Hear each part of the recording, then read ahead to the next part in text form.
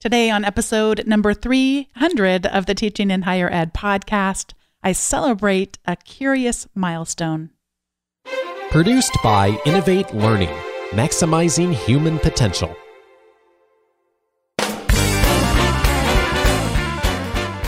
Hello and welcome to this episode of Teaching in Higher Ed. I'm Bonnie Stachowiak, and this is the space where we explore the art and science of being more effective at facilitating learning. We also share ways to improve our productivity approaches so we can have more peace in our lives and be even more present for our students.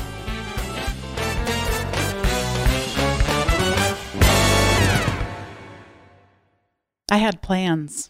Big plans for episode 300.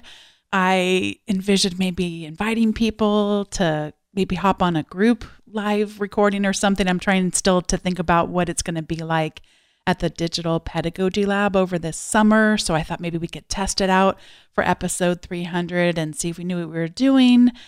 That seemed really hard. And then I thought, well, maybe I'll just have people leave voicemails. And candidly, I started to really feel pretty overwhelmed, and it wasn't really how I wanted to celebrate episode 300. We started this podcast back in June of 2014 and have worked really hard, but I certainly didn't think that episode 300 had to, be completely different than the normal episodes are. The other thing is, some of you might know that I recently came out with a book called The Productive Online and Offline Professor. And it doesn't promise that we can get all the stuff done, all the stuff that we want to. It does promise that if we take some time out to reflect and prioritize and use other approaches, that we can have more peace in our lives, but also that we're going to need to set goals, and sometimes they're going to conflict with one another. So I went through and sort of took my own medicine and started to really think through stuff. I was really overwhelmed and have been for some time.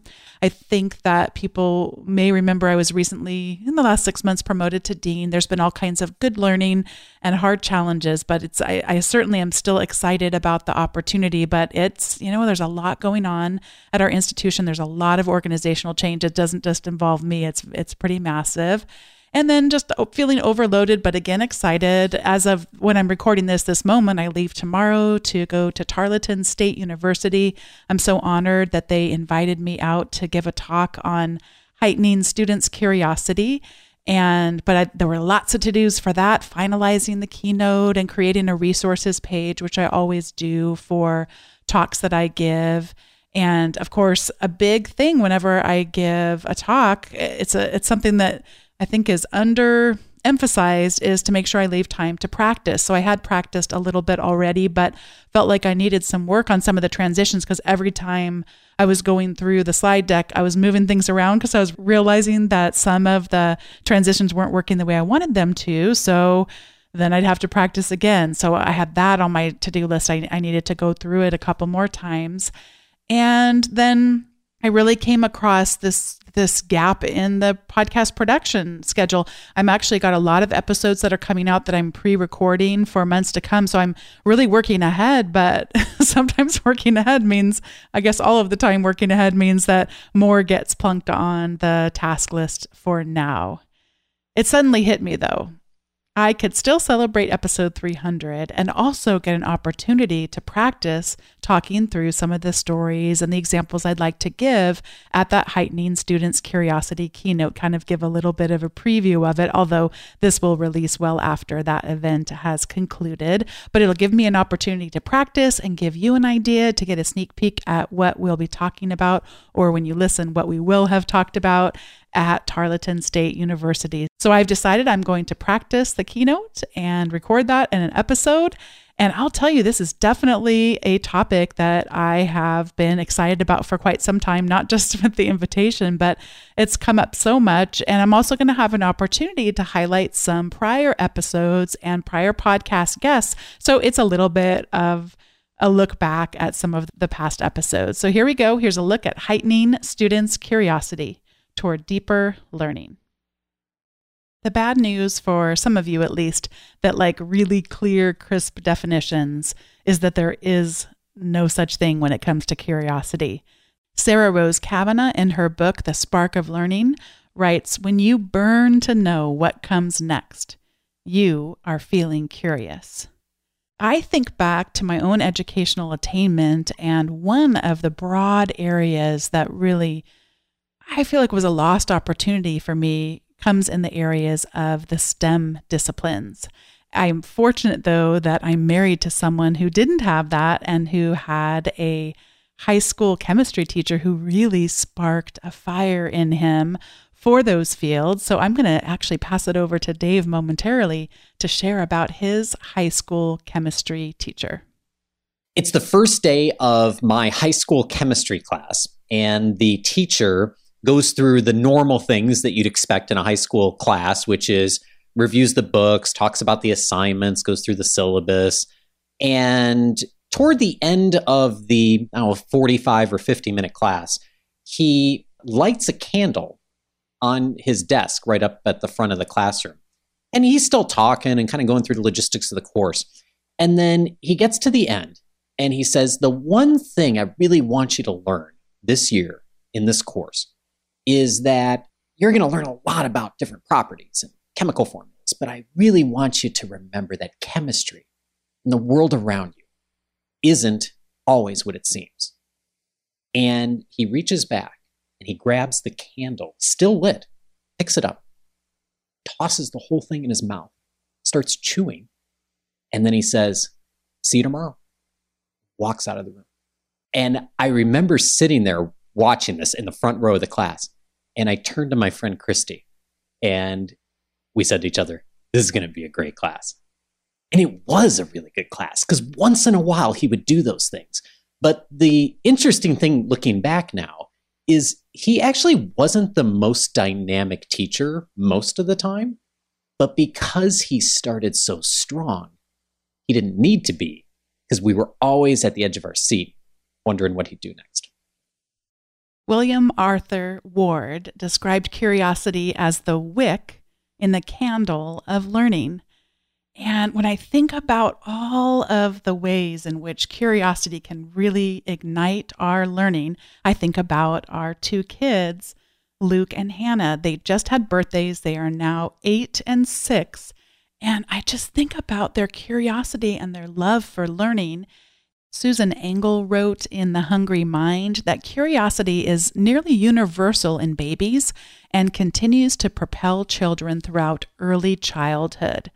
She shares, though, that beyond early childhood, however, its fate rests in a great part on the people and the experiences that surround and shape a child's early life. There's a clear link between the hungry mind and the educated mind. Josh Eiler talks about curiosity in his book, How Humans Learn, and he states that curiosity is an essential part of the way human beings learn, and it always has been. One of the things that Josh emphasizes is all the complex and nuanced research around curiosity, and yet we don't have a defined definition for it. He writes, as a biological response, or even as an intellectual construct, curiosity is so complex and nuanced that the only thing that scholars can agree on is its importance. Many of us entered into our disciplines with so many questions in our head, and in fact, hopefully most of us still have those. Our curiosity is inherent with our love for our discipline. Sometimes we can be hindered in our effectiveness as educators, though, assuming that that curiosity will as naturally be sparked by our students as it was with us. We think of our astonishment at the mysteries and the magnitude of our disciplines, and we forget that coming in, that beginner's mind doesn't always have that same experience.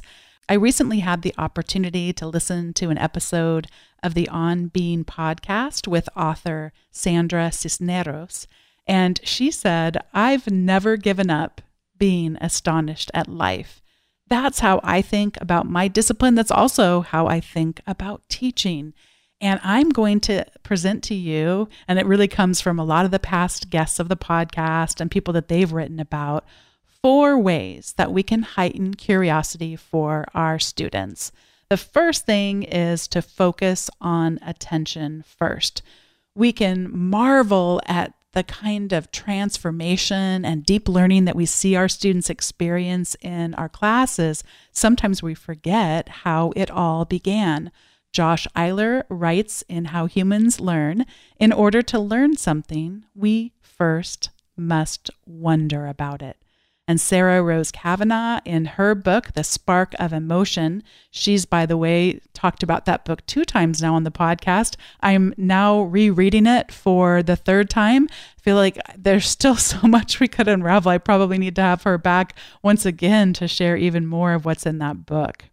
A second thing that we can do is to change it up, and that can help gain the attention and also can help with igniting some of that curiosity. And Sarah Rose Kavanagh, in her book, The Spark of Emotion, shares about her friend, Kimberly N. Russell, who teaches at Rutgers. And I'm going to admit that Kim teaches in an area that, back to my not necessarily being super curious about STEM growing up, that definitely fits that. So she studies invertebrates, and including bees and spiders, and I'm probably missing some creepy crawly creatures that she studies. And she shares with Sarah Rose Kavanagh in the book just about that those topics aren't necessarily always fascinating to her students, having to memorize the characteristics of these creatures. And that one of the things that she does to try to break that up a little bit is to have each student in her class develop what she calls a beast profile. So she asks them to go find a beast and have it be a profile of themselves that somehow mirrors their own fears, things that disgust them, or things that fascinate them.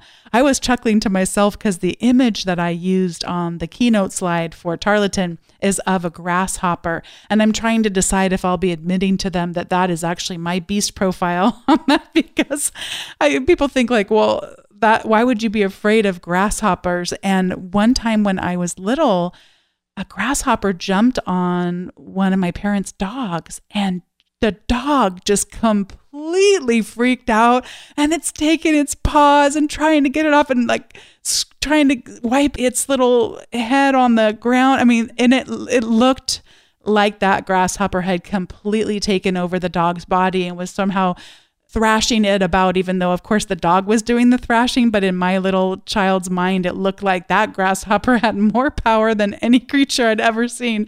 And so I'll just admit it. I do like to cross the street if I ever come across a grasshopper, and they go their way and I go my way. So if I were going to create a beast profile for Kimberly N. Russell's Rutgers class, I would definitely have the grasshopper on there as mine. The other thing that Kim shared with Sarah Rose Kavanagh is that at the end of their class, in addition to everyone along the way getting to share their beast profiles, at the end of the class, they have what she calls a beast feast. And her teaching assistant and herself get together and cook up all of these delicacies and they serve them up to their students. And some of them sounded okay to me, like a shrimp salad. You know, I'm not going to back away from a shrimp salad, but I will say the ones involving insects, there were chocolate chirp cookies instead of chocolate chip cookies. And you could imagine I'm probably going to stay far away from those. Another person who really has inspired me for quite some time around igniting curiosity with our students is Alan Levine. And I think about his ability to change things up. He thinks so purposefully about the names for things and the purpose for things that he pretty much reinvents what things normally are. So some of us may have had the opportunity to collaborate with different kinds of students. Maybe they're in different countries than we are, and we're learning about each other's cultures, or maybe they're in a different discipline and we're trying to think interdisciplinary. So instead of calling that web conference or a video conference, he calls it a virtual bus tour. And one of the bus tours that he profiled was his connection with Mahat Bali's class out in Egypt. And it's such a great collaboration that they had. They used the technique, which they don't call it this, but I'm familiar with, 2 truths and a lie. This is a game that people will sometimes play, a party game of sorts. And each one of the students out in Egypt and each one of the students in Alan Levine's class would make up 2 truths about their institution, their school, and 1 lie about it. And that was one of the ways that they got to know about what it's like to go to college in each of their respective colleges. It is great fun to think about how he really changes it up. Another way he does that is through how he invites guest speakers in. I have shared before about my love of the Meeting Owl. The Meeting Owl is a 360-degree camera that allows the person who's joining in virtually to see the entire room because the camera can just focus in on whoever's talking. It integrates perfectly with Zoom, and you just plug it in and you're off and running. As a side note, the Meeting Owl recently came out with the Meeting Owl Pro, and I cannot wait until next year's budget starts up again so we can purchase one of these, because now it'll actually zoom in on the face. So if you have a long conference table, which so many of us often do, it will allow the people who are at the ends of the table to still be able to be seen, as well as the ones who are right there in the middle.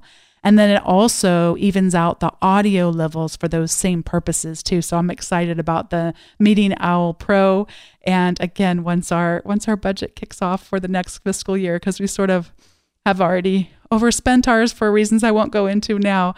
But back to Alan Levine and his story, because this is actually about him. I just had to go on that little tangent there. Instead of calling them web conferences, he calls them virtual bus tours. But then there's another thing that he does to bring in guest speakers.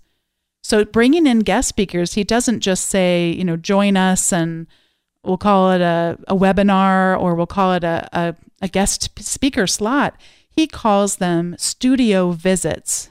And he really takes that feeling. It's both the bus analogy as well as the studio visit.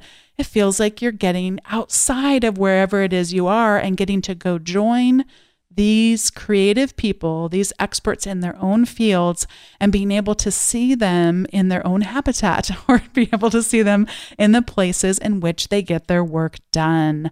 I really appreciate that. I've shared about this before on the show, but I can't resist, in case you haven't been listening for a while, or if you've forgotten about it, is on his website, he has a hamburger menu. That's the 3 lines that are going across horizontally to let you know, especially on a mobile device, that you can tap on that to see more things. He has 3 words off to the right of that, and they say, "Do not click." Of course, we're all going to want to click on that and see what mystery is waiting to be revealed when we do. And I just love the way that he thinks about changing things up and getting us excited about learning and getting us more curious. The next example that I'd like to challenge us with that can really help heighten our students' curiosity is to help them find something they care about within our discipline.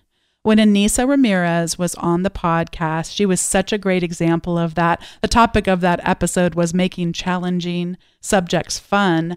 And she shared about when she was a little girl that she was very curious about this character that she saw on a television show, and that television show reflected herself. She said, I was this young Black girl, and I'm getting to see this African-American woman, and she does something, and I'm so curious about it. And it turns out that this is the thing that people called science. Anissa cares so deeply about making science accessible to a diverse group of people, just like for her when she was young. And that's really helped her create a spark of curiosity in other people, and recognizing the importance of helping people find ways to care about what science can do. Another couple of STEM experts who really exemplify this for me are Eric Helgren and Karina Garbisi, both from the Cal State University East Bay campus. And they were on as a part of my partnership with the California State University. We did a couple of seasons profiling the amazing work that the California State University is doing.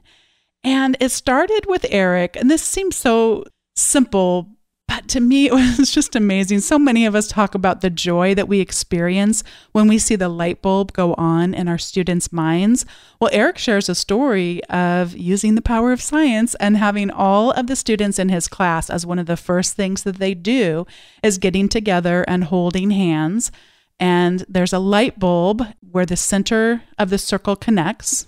And as soon as all of those hands are all gathered together, that light bulb lights up and they're able to show the power of teamwork. And he really inspires them for the kinds of difference that they can make if they work together. And that takes it into the part of the story that Karina Garbisi shared around how they use the solar suitcase to really get students to recognize how science can make such a difference in communities. They go into energy poor communities and they help them learn how to build these solar suitcases. And she told this story of going to visit a hospital that in an energy poor community where they did not have any lights during the nighttime. And of course, there were all these deaths because they're unable to be able to check on people and give them the care that they need. And she talks about going through the hospital and how this nurse could just navigate the entire area, even though she couldn't see. But there were some things that she wasn't able to do that were really preventing them from caring for the patients the way that they wanted to. The students learn physics by learning how to build and construct these solar suitcases. And then to extend their learning even more, they take the solar suitcases into communities and teach other people how to build them as well. I will never forget what Karina shared with us about a young woman who just said, I never realized I would be able to help people in this way. And she spoke about specifically young women, how powerful it can be when they get curious and they are able to find something that they care about and they can see the way they can transform lives. This is a quote from that episode from Karina Garbisi. She says, everybody has this hidden desire to want to do something meaningful in the world. The next way of heightening our students' curiosity has to do with unraveling puzzles and mysteries. Many of us have, whether they're case studies or problem sets, we use these techniques often in our teaching. But Sarah Rose Kavanagh asks us to distinguish puzzles from what she calls mysteries. So a puzzle, she compares that to the television show Law and Order. It has a nice, tidy ending. If any of us were asked to think of the plot of the last Law and Order episode that we watched, we would be hard-pressed to give her that information. I definitely concur with that from my own experience. She says that Law and Order is like a puzzle. It has a definite right ending. You get done. You feel the sense of conclusion. You know that justice has been served, and you go on until the next time that you watch Law and Order. She contrasts that with any time that we're asked to talk about the television series Lost, for those of you that were committed viewers as I was. She says Lost is representative of mysteries. You can really get people who were into that television show going in terms of what the ending meant and what all the symbolism was. And that is, none of the answers are all there. And in fact, some of the great literature and some of the great science that's being done, there isn't a hard and fast answer. We're still exploring. And in some cases, there never will be just one right or wrong answer. That's just not the nature of whatever it is. And so she encourages us to use both puzzles and mysteries. Those of you that have been listening for a while know that we talk a lot about retrieval practice. Those are like little tiny puzzles going along the way. James Lang, when he's been on the show before, has talked about the power of prediction and how that can get people curious. What's the right answer, or how good was I at predicting what's going to happen next? I'd now like to bring Joe Hoyle back from the episode that he was on to talk about how he uses puzzles and mysteries in his teaching of accounting. So I will set up a scenario and I will give it to the students one day ahead, and it will be a company has spent $3 million on research and development, $1 million on one project, $1 million on another project, and $1 million on another project. One doesn't look very good, one looks very, very good, and one kind of like Goldilocks is in the middle there. And I ask my students to tell me as many different ways as possible that you could report this in accounting. And now they will automatically want to tell me the rule, because the rule is in the book. And I say, I will count points off if you tell me the rule. I don't want to know the rule. I want to know the possibilities. And I want to know as many possibilities as possible. And so when they come in, we'll have been together about 6 weeks by that time. They will usually come up with 5 or 6 different possibilities. And so we'll put them up on the board and say, okay, here's 6 possibilities. And then I will say, okay, these are all the possibilities. If you're going to be king or queen of accounting rules, which one of these makes the most sense to you?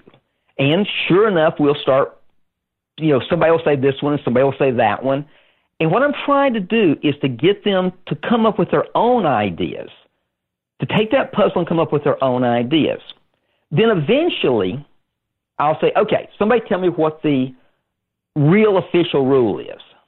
And they all know the official rule, and they'll all point at this one rule that has gotten no votes, because that's the official rule. And I go say, okay, that's right, that's the official rule, but none of you picked it, because it doesn't make any sense. And they go, yeah, it doesn't make any sense. And then I'll say, okay, do the people who make these rules, are they dumber than we are? And they go, no. We're a bunch of freshmen in college. We're not smarter than they are. There must have been some reason why they picked that rule, because we didn't pick it and they did. I need for somebody to explain to me why they picked that approach. And then we have a fascinating conversation about why would they have done it that way. And at the end, we come up with some pretty good answers. But to me, that's about a 30-minute conversation. And in that 30 minutes, I teach more about accounting than I could teach if I just talked nonstop for days. There's so much in that example from Joe Hoyle of all of the ways that he creates these mysteries, these puzzles for his students to unravel. It's so subtle because he's not asking them. Sometimes this is the criticism where, well, we're just, what is our role if they're going to just teach themselves? That's not what he's doing. He's trying to help them have these things make sense for themselves and not just accept a rule that doesn't make any sense to them, but they just need to apply it. That's not very meaningful, and it's not really a way of its inspiring advances in our disciplines. I've suggested 4 ways that we might heighten curiosity for our students. First, we want to think about getting their attention. Attention is so vital in the learning process, and it can be hard to do sometimes when we're in such a distracted culture, a distracted environment. So we want to be thinking about ways to do that. One closely related way of gaining attention is to change things up. And I suggested a few different ways we can change things up. And of course, we've talked about that a lot on the last 300 episodes. It's been a key theme. We also want to find ways that we can show our students how they can care about our disciplines. That often is an aspect of service learning where, yes, if we're going to learn this, it's actually going to mean we can do something that will be transformative for our community, for people we care about, for people we've never met before. And finally, we want to help our students have these mysteries, these puzzles that they get to wrestle with and unravel. Some of them will be things that they memorize, and it's approaches that we use to help them memorize things like retrieval practice, like prediction. And in other times, we're helping them explore the depths of a discipline, and it's a mystery, and it's something that they get to engage in, questions that have been asked over the ages, or ways in which our disciplines are being stretched beyond their borders. I'd like to close on one more quote from Joe Hoyle. What I would hope my students write on my tombstone is, "He cared enough about us that he pushed us to be great." That's really my hope for all of us, that we can challenge our students and combine that challenge with high levels of support, helping them see that we really do believe that they can do this, and in fact, take even the things that we've learned beyond areas we even could have predicted ourselves. Thanks for joining me today and celebrating 300 episodes for me. I'd love to hear from you if you get a chance on Twitter, or send me an email, or leave a message on the website, and just let me know what teaching in higher ed has meant to you.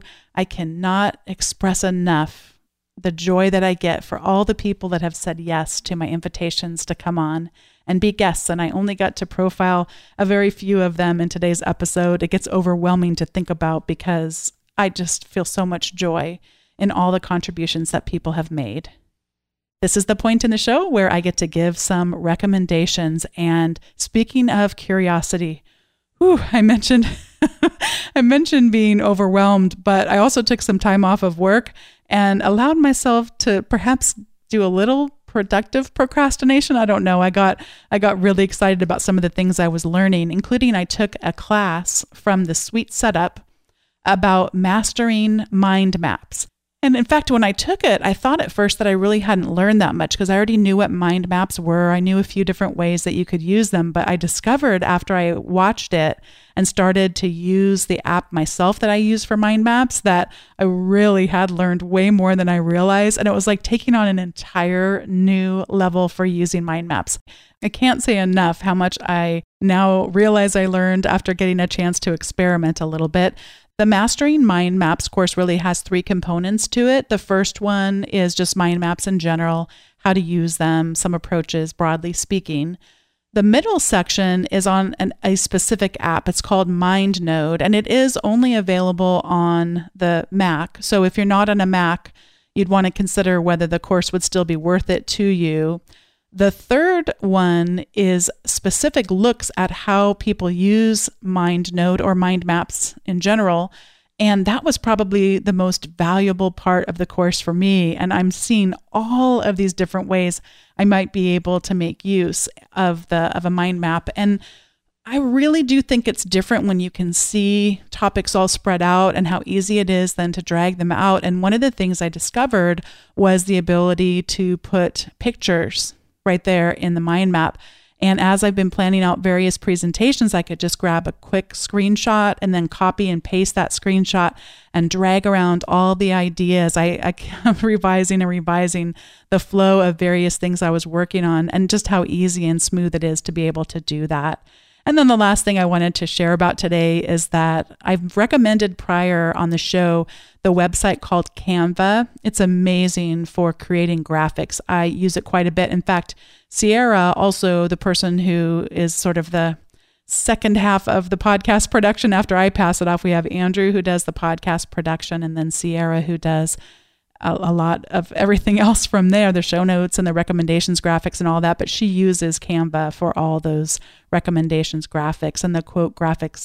At any rate, so I already mentioned I had recommended Canva on a previous episode, but they now have added the ability to place stock videos into your slides.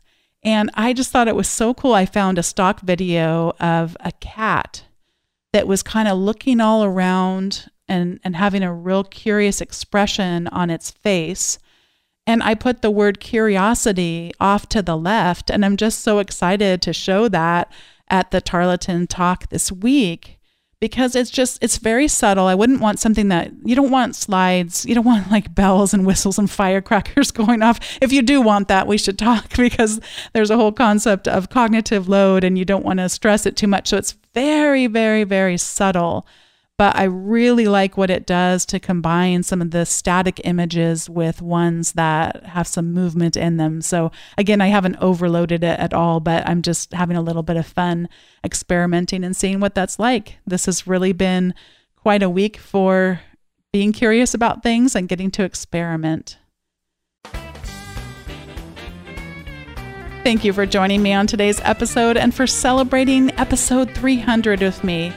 Even though I didn't do quite the show I had thought that I would do, I'm still glad for this opportunity to look back and think about all the people that have come on Teaching in Higher Ed and all the ways that you as listeners have contributed to our community.